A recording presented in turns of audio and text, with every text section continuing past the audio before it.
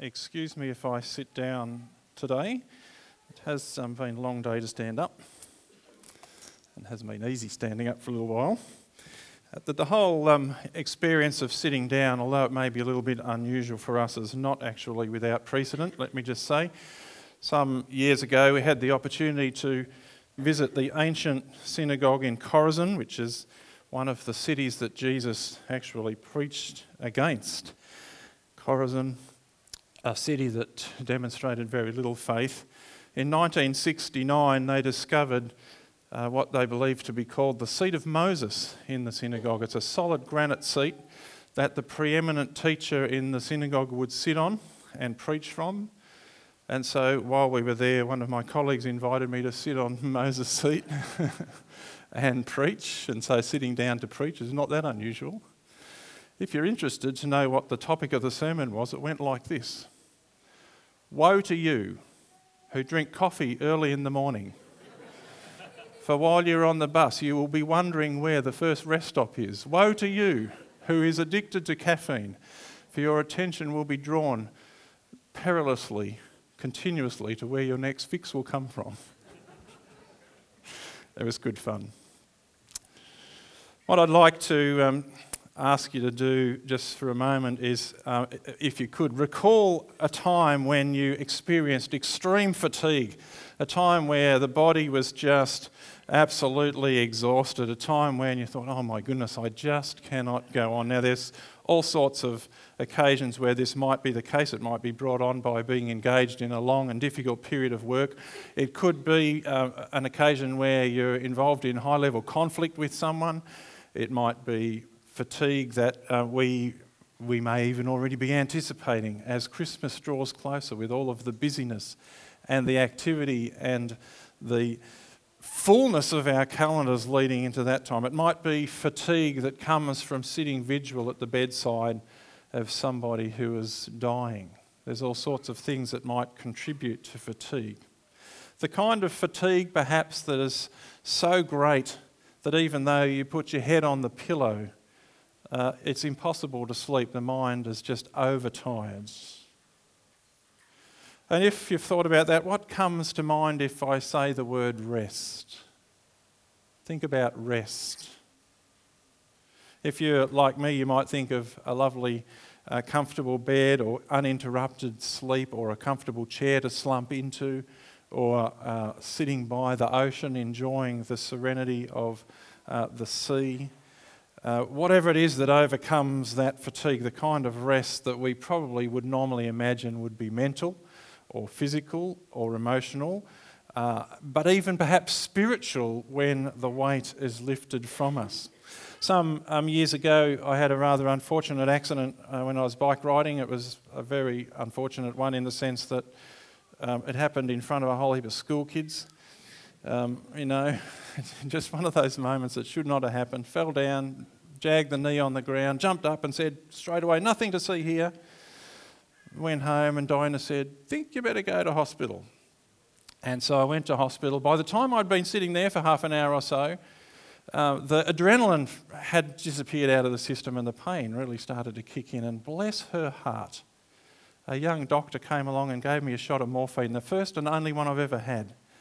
And the feeling of relief, my goodness, it was amazing. Rest. We all need it. We all love it. We crave it. Today we come to chapter 4 in the book of Hebrews, which Mum read for us, which speaks of a Sabbath rest. A Sabbath rest for God's people. The word Sabbath probably evokes all sorts of reactions or thinking when you think about that word Sabbath. If you've come from a very strict Christian tradition, and some of you may have, the Sabbath, observance of the Sabbath, or observance of a day of rest more particularly, may have been very much part and parcel of your life growing up. It's not a rabbit hole that I want to go down this morning, because to be frankly honest with you, Hebrews chapter 4 is not talking about that. It's talking about something far deeper, something more significant, something more comprehensive than ceasing from work from one day a week, and something much more significant than we would get into arguments with people about who say we should worship on Saturday rather than Sunday. It's got nothing to do with this passage. The book of Hebrews is quite different, as we've already discovered, to most of the other books in the New Testament. Last week, Darren made the observation that it reads a lot more like a sermon than a letter, and I think there's some truth in that. And there are some who would argue that it's probably a sermon that has been recorded and expanded, and here we have it in this form. In this early part of the book, these first few chapters, the author has made the case first that Jesus was superior or is superior to the angels, those celestial beings who are impressive and are powerful, but are nowhere near on the same scale as Jesus, inferior to him. In chapter 3 that Darren looked at last week, the case was made that Jesus is superior to Moses, who was preeminent amongst the ancient leaders of the people of Israel. And broadly speaking, we'd say today, if we look at the passage that we're looking at, the argument is made that Jesus is superior to Joshua, the one who led the people into the promised land.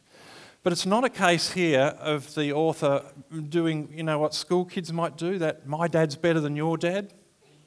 My dad's got a red car. No, that's nothing. My dad's got a V8.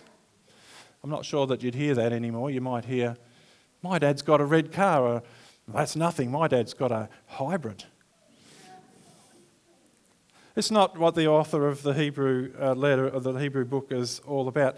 The author of Hebrews' intention is to make the case that Jesus is superior over all of those others, and that means that he has an unsurpassed position and an unsurpassed authority, and as a consequence, there are some significant demands that he makes upon us. The one who, however, can give to us a Sabbath rest. So let's talk about this Sabbath rest idea. What is this all about? One of the things a number of New Testament authors do is actually help us, by looking back at the Old Testament, understand how things in the Old Testament are used by God to foreshadow things that are coming in the New Testament. So, for example, the idea of the city of Jerusalem, we know it was a physical city in a place, in a time, it's still there. The scripture understands that the physical city of Jerusalem foreshadows something that God will do in the future, a new Jerusalem, a new creation. The sacrificial system that we see there in the Old Testament, sacrifices that were made for people's sins, time and time again foreshadowed something that was going to be done in the future, and we see fulfilled in Christ. And the Sabbath functions in the same kind of the way. Sabbath was a big deal to the Jewish people, a very important observation. There are many times, in fact, that Jesus got himself into trouble with the Pharisees because he didn't do what they expected or thought was right for him to do on the Sabbath. He challenged some of their assumptions. He challenged some of their thinking. He challenged what they argued the purpose was for the Sabbath. And the mistake that the Pharisees made was thinking that the Sabbath that they experienced, this literal day, was all there was. But in fact, through history, the Sabbath was to point to something greater, something more significant. What the author to the book of Hebrews calls this Sabbath rest. But what's a Sabbath rest? What is this that the author alludes to? Well, let's sum it up by saying this.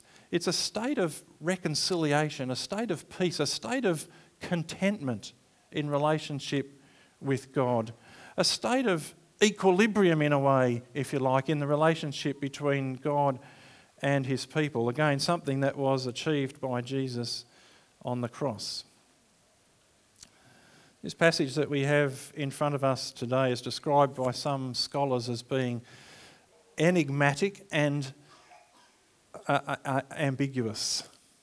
Two words that any preacher will want to shy away from. An enigmatic and ambiguous passage is a difficult one to deal with. So let's try and break it down into some kind of simple line of argument, if you like, to make some applications that will make sense. First of all, the first thing we want to say here is that the author relies heavily on the concept of Sabbath. The notion of Sabbath has its origins way back in history. It goes all the way back to Genesis chapter 2, in fact. Because after completing his work at creation, what did God do? He rested. God rested on the Sabbath, and not because God was exhausted, not because God had done so much work he needed to take a break. It was because his work was complete. Now, back in the day when we lived in Mailer's Flat, we had a couple of acres that I used to mow. Those of you who like mowing will understand how that could happen. And it would take perhaps 6 hours to do the whole lot. I'd start and do the house block, do the cross the road, do out through the paddock. It was a big day. And it was good. I was sitting on the ride-on for most of the time, so it wasn't generally that exhausting. But at the end of it, and those of you who do like mowing will understand this sentiment, at the end of it, you could look and you say, what a lovely job. How pleasant it was then to walk out into the paddock where all the grass was cut, where everything was clean and tidy. I'd take the dog out with me, and you could almost sense the exuberancy in him as well. He'd come out and run and enjoy, and we'd roll around and mess about on the grass. We'd lie down on this beautiful carpet. There was a sense of completion, a sense of contentment in that space. And that's what's been communicated in Genesis chapter 2. When God completed that work, he didn't rest because he was exhausted. He rested because it was done. It was complete. It was right. The second observation we'd make about the Sabbath is this: it was enshrined in one of the 10 Commandments, and that was done to orient, God intended for it to orient his people to that same dynamic, to that sense of contentment, completion, that sense of rightness. The word shalom in the relationship between God and his people. It's a poor analogy, but let's use it anyway. It's a bit like a dress code, if you like, this Sabbath that God gave his people. It's a dress. You understand how dress codes work? There's a few people getting around getting married shortly. They'll tell you what the dress code is for the wedding, so you know how to dress, so that you don't turn up in a bow tie and feel out of place, and so that you don't turn up in your old dungarees and feel out of place. A dress code sort of communicates what the culture or the ambience of that gathering is to be. And in some senses, that Sabbath that God established for his people was to address that question. What is the ambience? What is the culture that we want to create in this relationship? What is the culture that God wanted to create in his relationship with his people? The third observation about the Sabbath is this: when God brought his people to the promised land, his intention was that when they entered the promised land, they would enter into that rest, that contented relationship with him.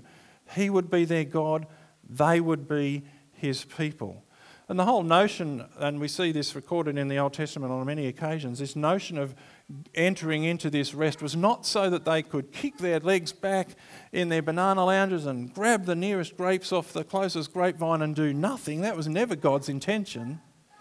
It was that there would be a relationship of contentment, that there would be right relationship between God and his people.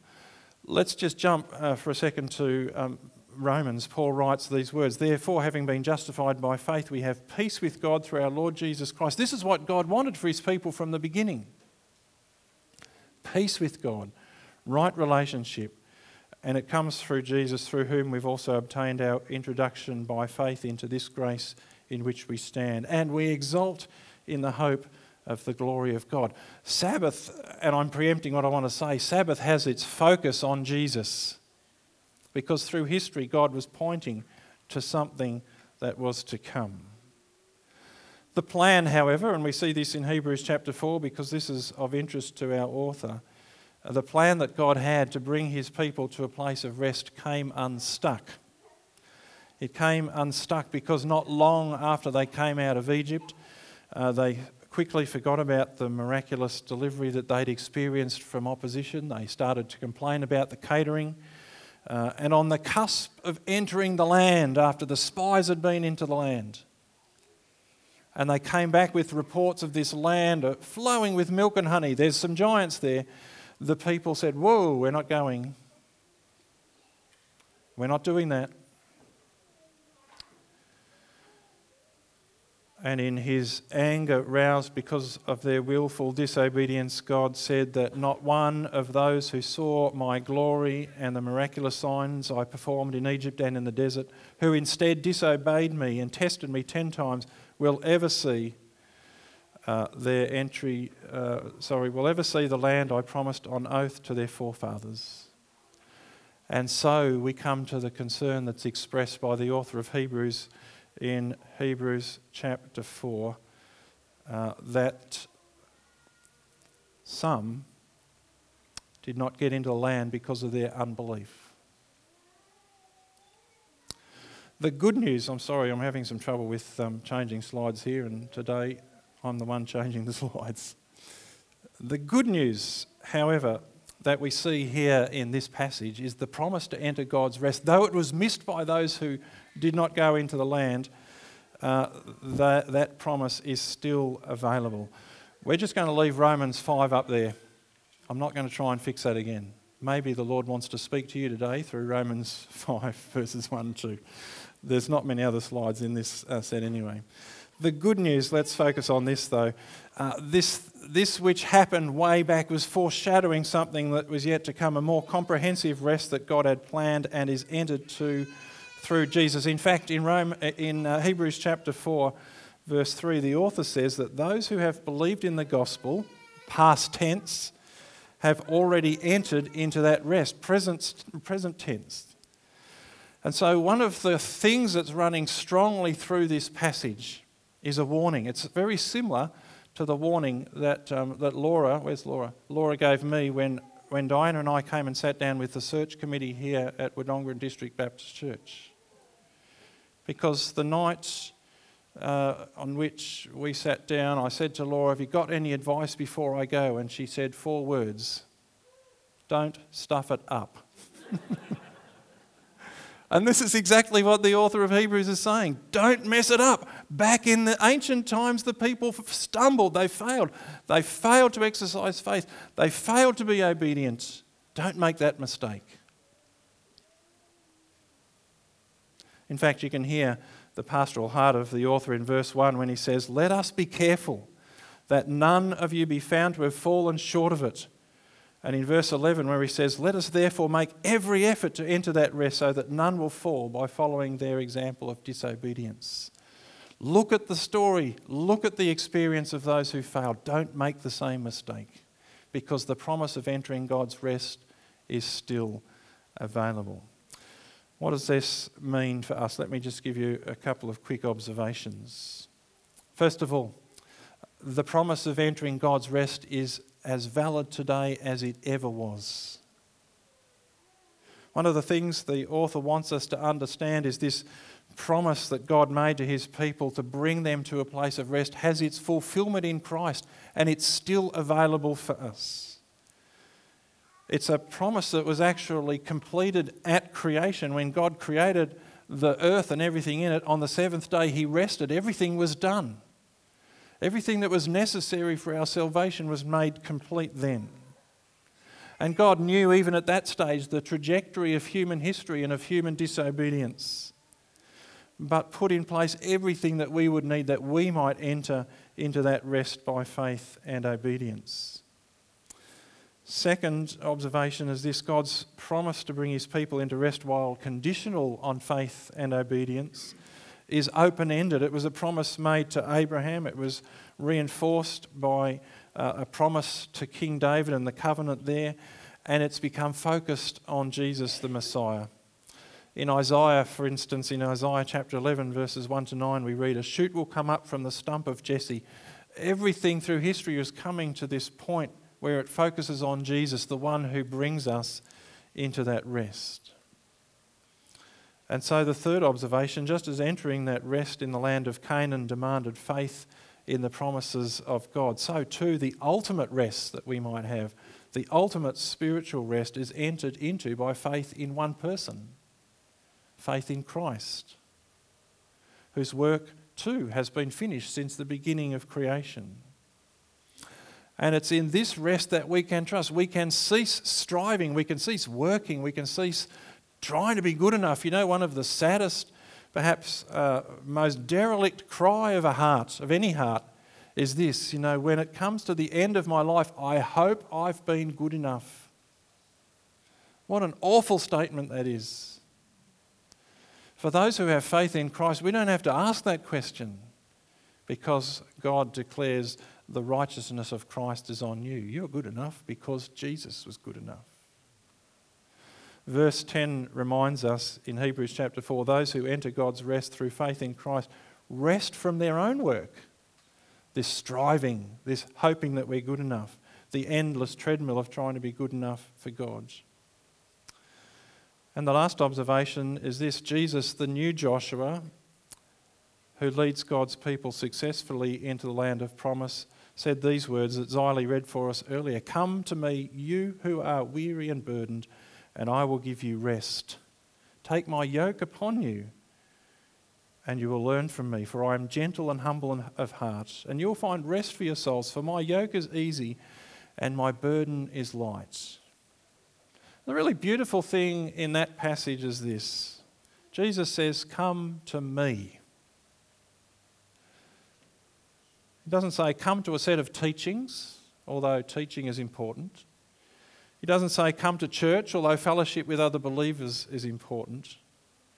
He doesn't say come to your psychologist, although God can use gifted counsellors. He doesn't say come on a holiday, although we all look forward to those. He says come to me. Come to me. And through the scriptures we see those promises borne out time and time again. Come to me, you who are weary, and I will give you rest. Let's pray together.